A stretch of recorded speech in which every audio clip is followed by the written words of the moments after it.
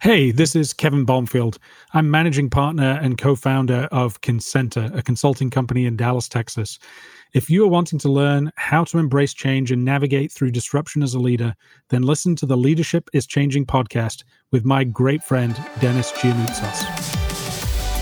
Welcome to Leadership is Changing. Each week, we and our guests provide information and insights through exploring leading change. This is taking your leadership to another level by finding the balance between executive excellence and personal well-being through stories that inspire real change. It's time to adapt in our fast-moving world when leadership is changing with your host, Dennis Giannoutsas. Hey, welcome to the show, Leadership is Changing.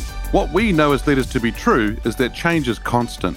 Leaders everywhere confront similar obstacles because people are people, but everywhere you go, leaders are overwhelmed, disrupted, and under pressure. They run from email to email, meeting to meeting. Many leaders are not changing quick enough, which means they run the risk of becoming irrelevant and being left behind.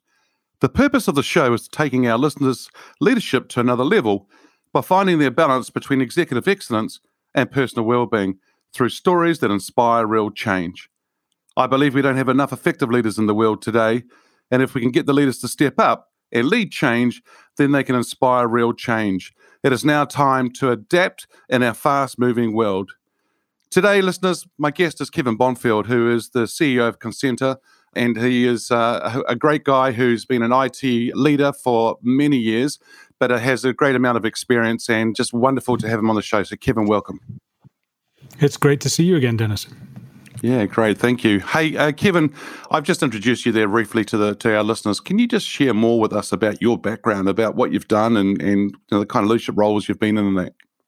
Sure. I've lived in Dallas for the last 24 years, but I think, as most people will be able to tell, I didn't grow up here. I grew up in the north of England and started my career as a consultant with Bain & Company, moved to Dallas in 1996, which seems like an awful long time ago.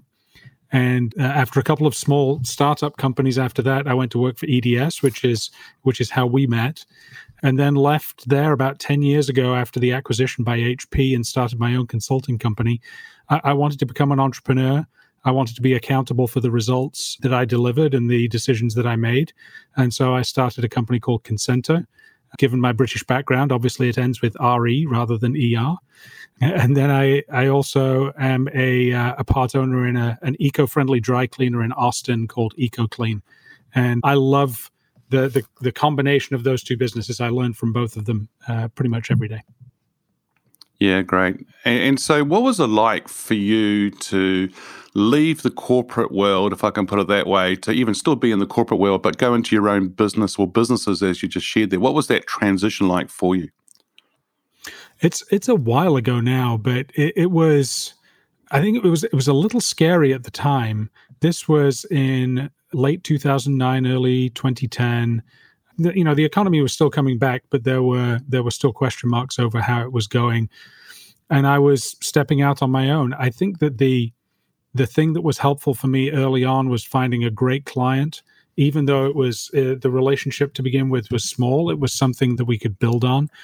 And I felt like I was part of a larger team, even though I was working with a couple of other consultants, and we were relatively small at that point. It felt like I had the best of being a part of a large organization and being able to make change on that kind of scale, whilst also having a smaller, more focused team that worked together.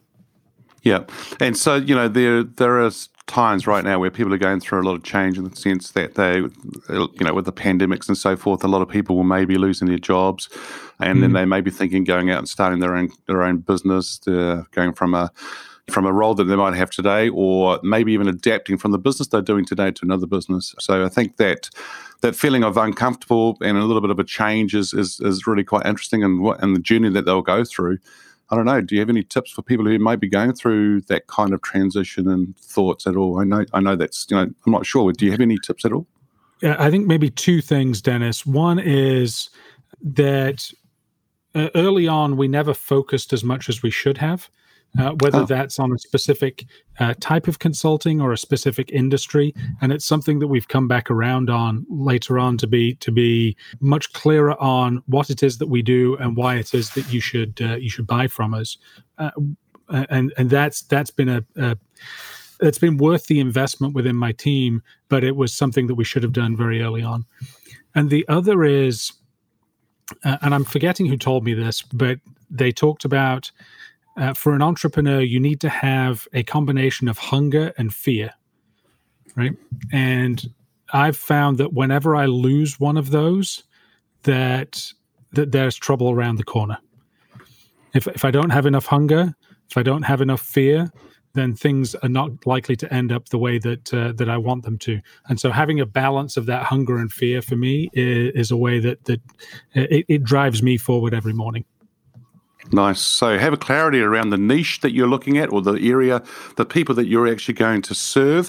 Why would they buy off you is one thing. And number two is having that balance or the combination between hunger and fear. And if you don't have one of those, then you probably become a little bit complacent maybe, or an autopilot, as I call it, and sort of tend to not sort of be out there on a daily basis doing what you might need to do.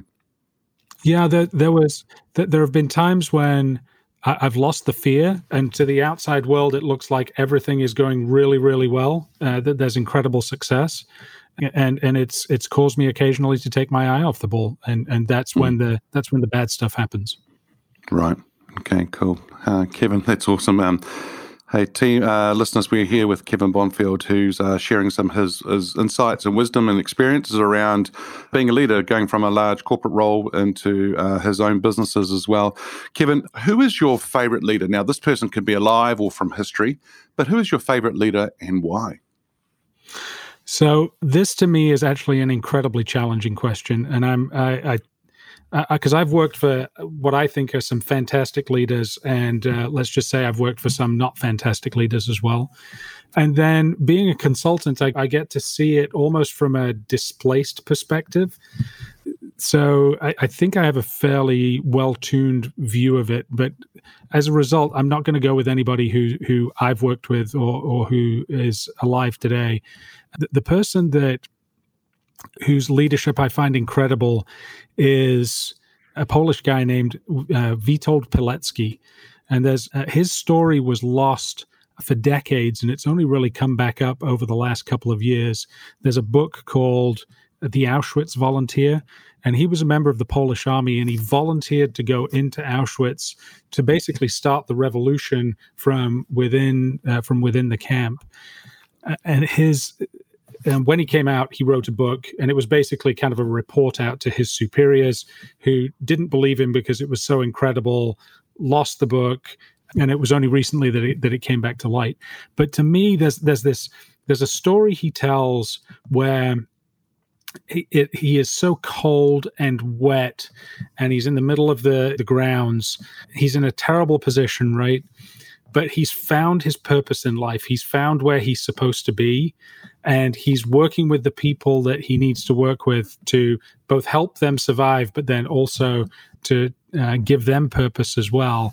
And I just think that combination of having a vision, being clear on his purpose, making an impact, and doing it in a place where there's no formal structures where people have to listen to him. He's having to do this all with the strength of his personality and his persuasion.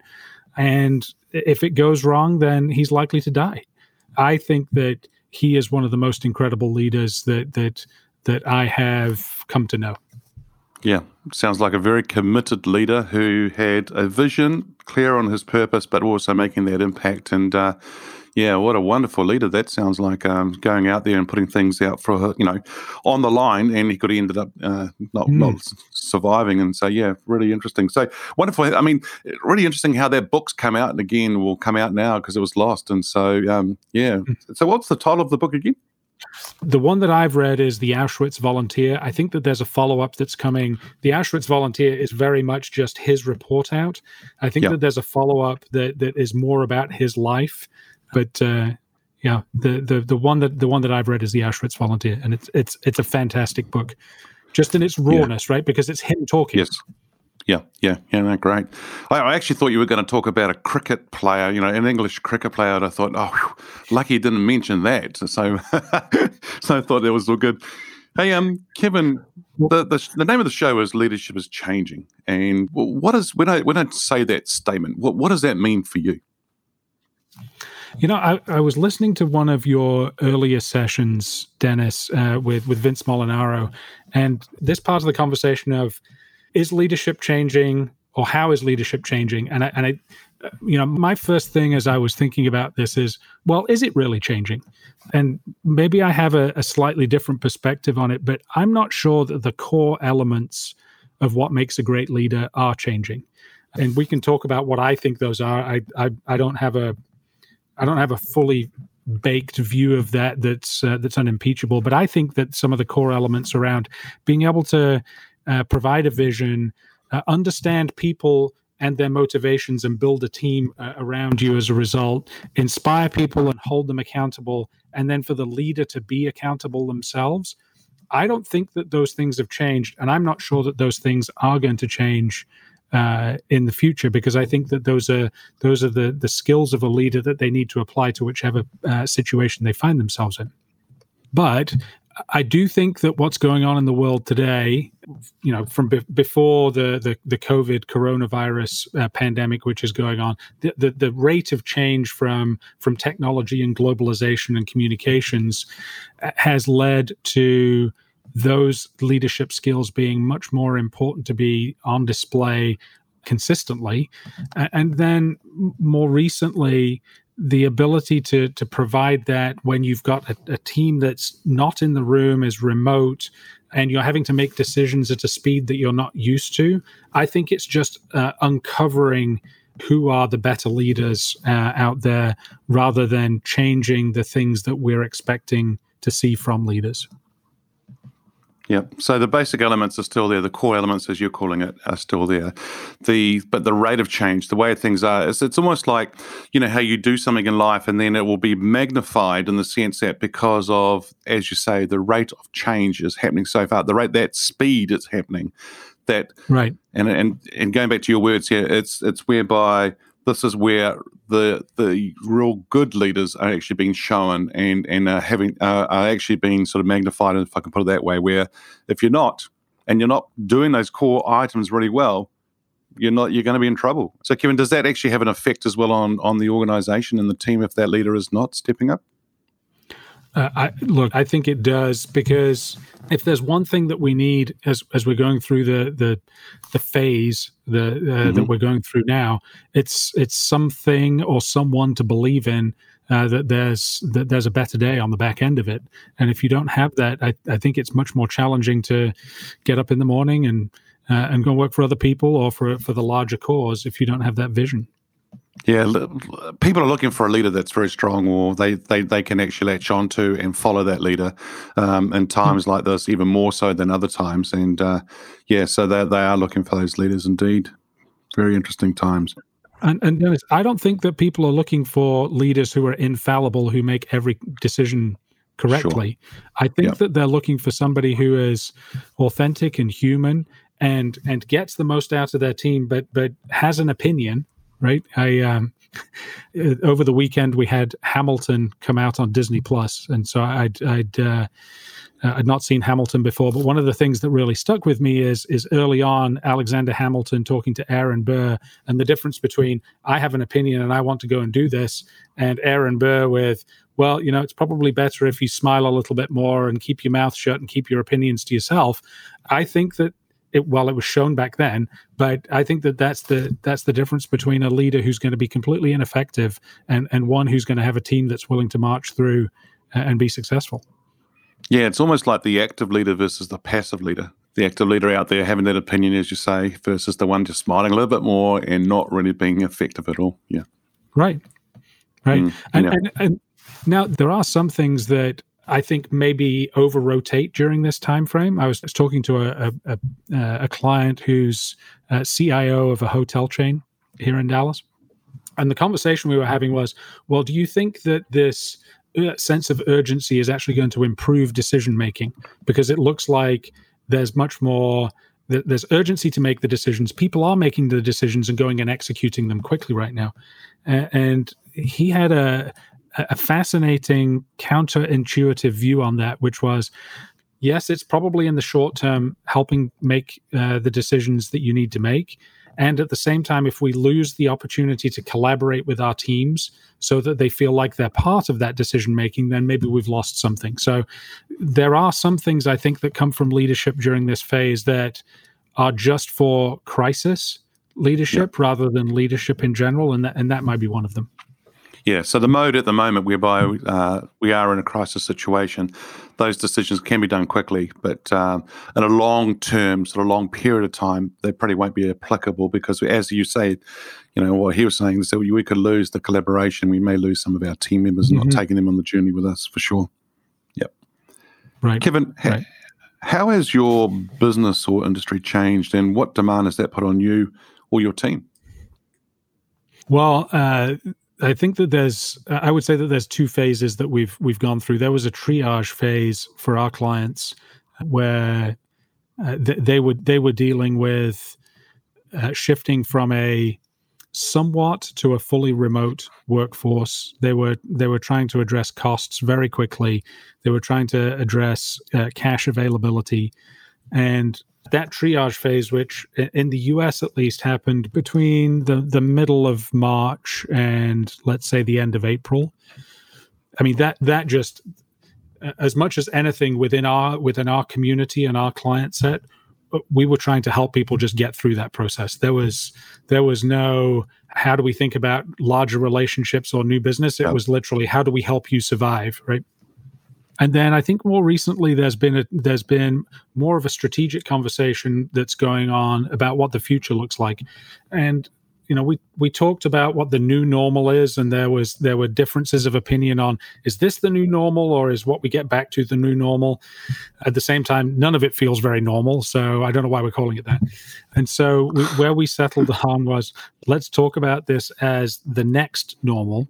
And there has been more of a thought process now about, what does that mean into the future? And there are capabilities that our clients are finding that they had, but they didn't necessarily maximize as they were, as they were working. And remote work is one of them, where for us at least, we believe that it opens up our ability to work with clients around the world without having to worry too much about getting on a plane, because the view is that that this kind of interaction today is much more acceptable than it has been in the past. The other things that we've done to address our market changes is really be much clearer on what our consulting packages look like, whether that's a workshop or an assessment or a project, because it's more difficult to get into a room and do a whiteboarding session. You can do it, but it's more challenging these days than it was before. So we've come to package things a little bit more, and then within our team, we are much more communicative on a daily basis. So we went to a stage early on where it was daily stand-ups. We're not quite there at the moment, but we spend time two or three times a week on where's our business at and what do we need to do next and what help do we need and how can we work together to be successful in pursuing all of those goals. Yeah, it's almost like we're having to get rid of the waffle or the noise and just get straight down to the nuggets and what we're needing to do. Hence, you're saying about your packages and getting that clear and that. And then the other one is the communication a lot more, right? So stand-ups and having those kind of conversations. It's pretty interesting to see. So, yeah, and I like what you said too, Kevin, in relation to the next normal rather than just the normal. It's what's the new normal? It's the next normal. Yeah, pretty quite cool. Yeah. Alrighty. So Dennis, one of the things you just talked about was being clear on what it is that needs to happen, what your priorities are, and I had a conversation early on in this with a friend of mine who runs a bubble tea restaurant here in Dallas, and the start of the conversation was, gosh, there's so many things to be done, and how do we get it done because we've got less resource and who knows which way we're going. And he had completely the opposite view. He said, I've found it freeing, because before we might have had the capacity to do 4 or 5 different things, and we would maybe do 4 or 5 things reasonably well. He said, now we've got the leadership capacity to do 1 or 2, and it's allowed us to actually move a lot faster, because going through that prioritization approach is better understood within the organization. And so people are on board with, okay, we're going to pick 2 things, we're going to go. Yeah, great. So as you said again, I mean, it's just amazing. So how we spin too many plates sometimes and take on too many things, whereby right now, 1, 2 things, let's just focus on that, do that really well, get that across the line and see where it goes. And good example of that. Yeah. Thanks. Hey, if there was one thing you could change in business as a leader today, what would that one thing be? A vaccine, increased demand. I think that those will come. So, and we're, we continue to work on generating demand, not waiting for the demand to come. I think that in this remote world, one of the things that we're missing is the ability, again, if I could click my fingers and it happened, the ability to communicate electronically with tone, so that people get not just the black and white words, but the intention with which it arrives. And I know that I've worked with people where I know what it's like to talk to them. I know what it's like to be in the same room and have a conversation. And sometimes their emails show up and it looks very different in terms of the tone that's coming across. It's much more clipped and got to get this done and when's this going to happen? And I've found that picking up the phone and having a conversation often solves that problem. But it would be great if that tone actually came through in electronic communications as well. That would, I think, solve a lot of our problems. Yeah, absolutely. So it's not just the way that we would say it, but also the way that some people are in a mood or the situation they're in to receive it as well, right? Mm-hmm. Exactly. Yeah. And look, the thing that I've found gets over that hump, if we don't get that, is assuming positive intent in everything that comes your way. And if you do assume that positive intent, it gets past that looks like it maybe was a little snarky. But getting the tone would mean that you would be able to understand very quickly what the intent was, regardless of what it was. Is it frustration? Is it anger? Because sometimes those things are helpful to understand, faster rather than, like I said, having to get on the phone. Yeah. So at the end of the day, though, if you don't understand it, get on the phone, get on a Skype call, get on a WhatsApp, whatever it is, that you can actually talk to the person. It may alleviate a lot of those issues or the way things are, the tone, for sure. So if we could communicate electronically with tone, that would be a wonderful way to do that, is what Kevin Bonfield is saying on the show here with me today.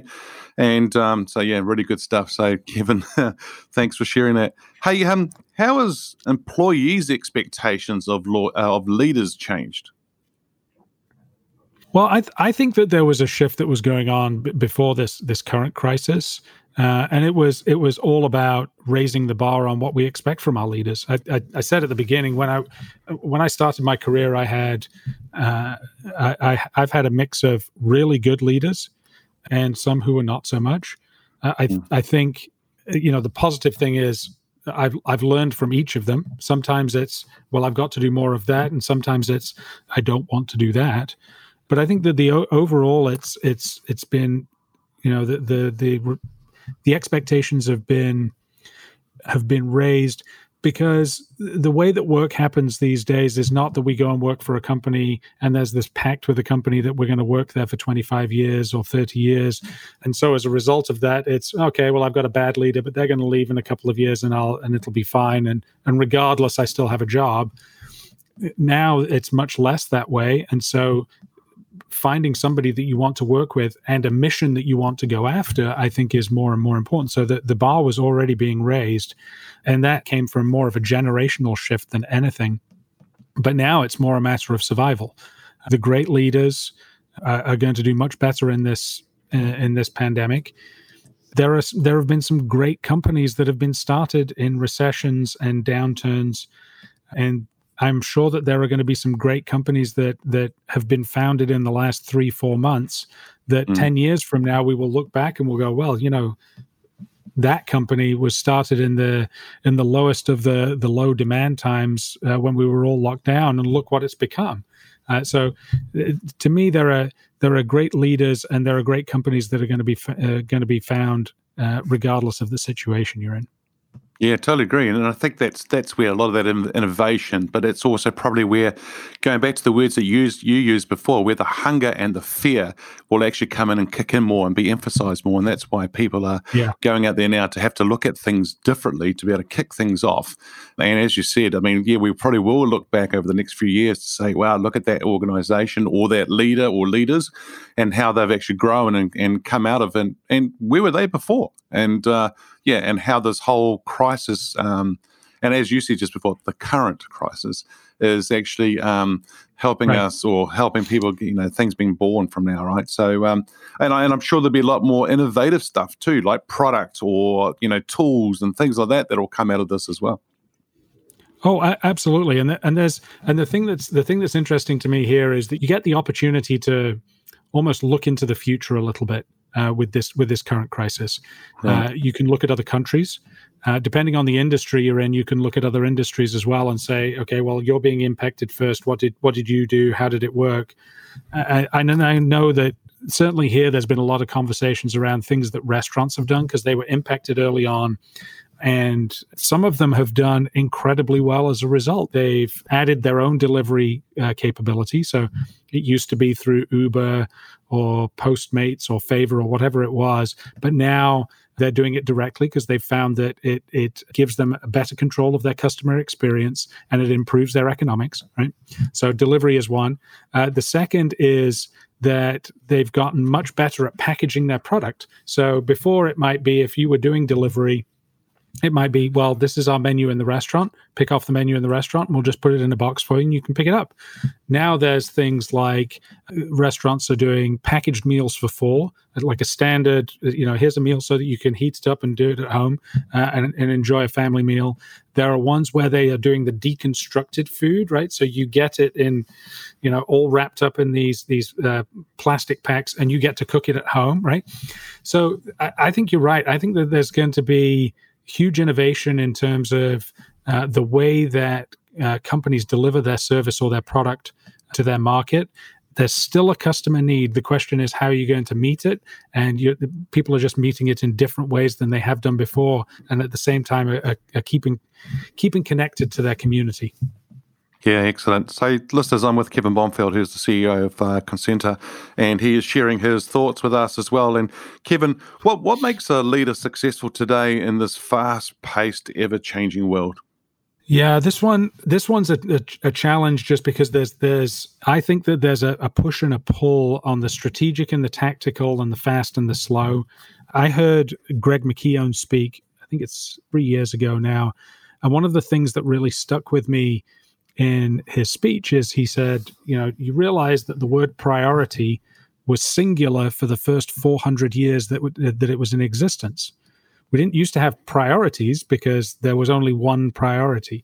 And so I still think that the ability to focus in terms of setting a direction, but also focus in terms of doing the deep work to push things forward, I think that is critical right now. The ability to have in both sides of your mind something which a strategic thought and a tactical thought. I think for leaders, you need to have both, to the point where there are entrepreneurial friends of mine who split up their week into different days so that they can be really deep on operations or tactics on one day and then maybe really deep on product on another day, so that they can, rather than just being gray in terms of the way that they're approaching their week, they can be really deep into topics as they go through. But I think the ability to have both of those. And then the last one is, I think that the biggest constraint that we have as leaders often is our time, and our time then connects to our ability to get things done. Mm-hmm. But the thing that I think is of greatest constraint is our ability to think, the time to think and review where we've been and where we're going and what it's going to take for success. And so leaders who can find the right people to outsource their thinking for them, I think that those are the ones that are going to create larger, scalable impact rather than targeted and narrow impact. Wow. When you say outsource your thinking, how would one outsource their thinking? What would they need to do? The way that I have tested it is, and look, I'm on the front end of this. I'm sure that there are people who know much more about this. But when I see an issue, it's, okay, I'm going to scope it somewhat, right? This is the problem that I'm seeing. This is the way that I'm thinking about it. Here are 4 or 5 different ways that I'm thinking about it. And then I've got different networks that I will send that out to, right? And I'll preface it with, this is an unformed thought. This is very raw material, but I'd love to get your feedback on it. They then take it and polish it, right? Because it's triggered something in them. There's a value to them as well in reading what I've got. They polish the things that I've done, and they give me other ideas that are related to it, to the point where it's, okay, I've got that. I've kind of come to terms with that now, and I'm comfortable moving forward with the output that I have.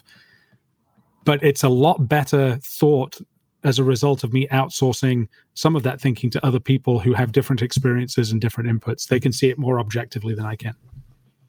Yeah, great. So outsource your thinking. It's almost like, Kevin, that if I take some thinking around some design stuff that I want to get done, or a book that I'm writing, and then giving it to the editor or giving it the design team, hey, these are my thoughts. I've sketched it. This is it. Here it is. Go away and do what you need to do with it. But also come to me with some other ideas as well.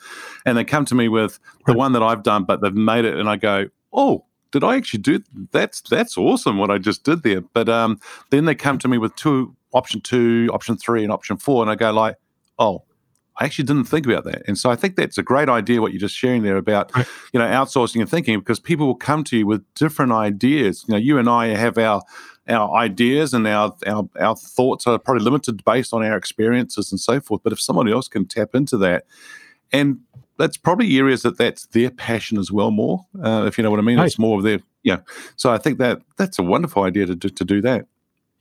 Yep. Yeah, and look, one of the things that I would say, Dennis, is that I think that the prevalence of podcasts are actually part of that process. It started off that these kinds of things would come through radio or recorded word, so it was more point to point, right? It was somebody with an idea, and they would just broadcast it. Now, because there are so many of the so many podcasts. Not so many good ones, but there are so many podcasts, right? It becomes more of a network of thought that's going on.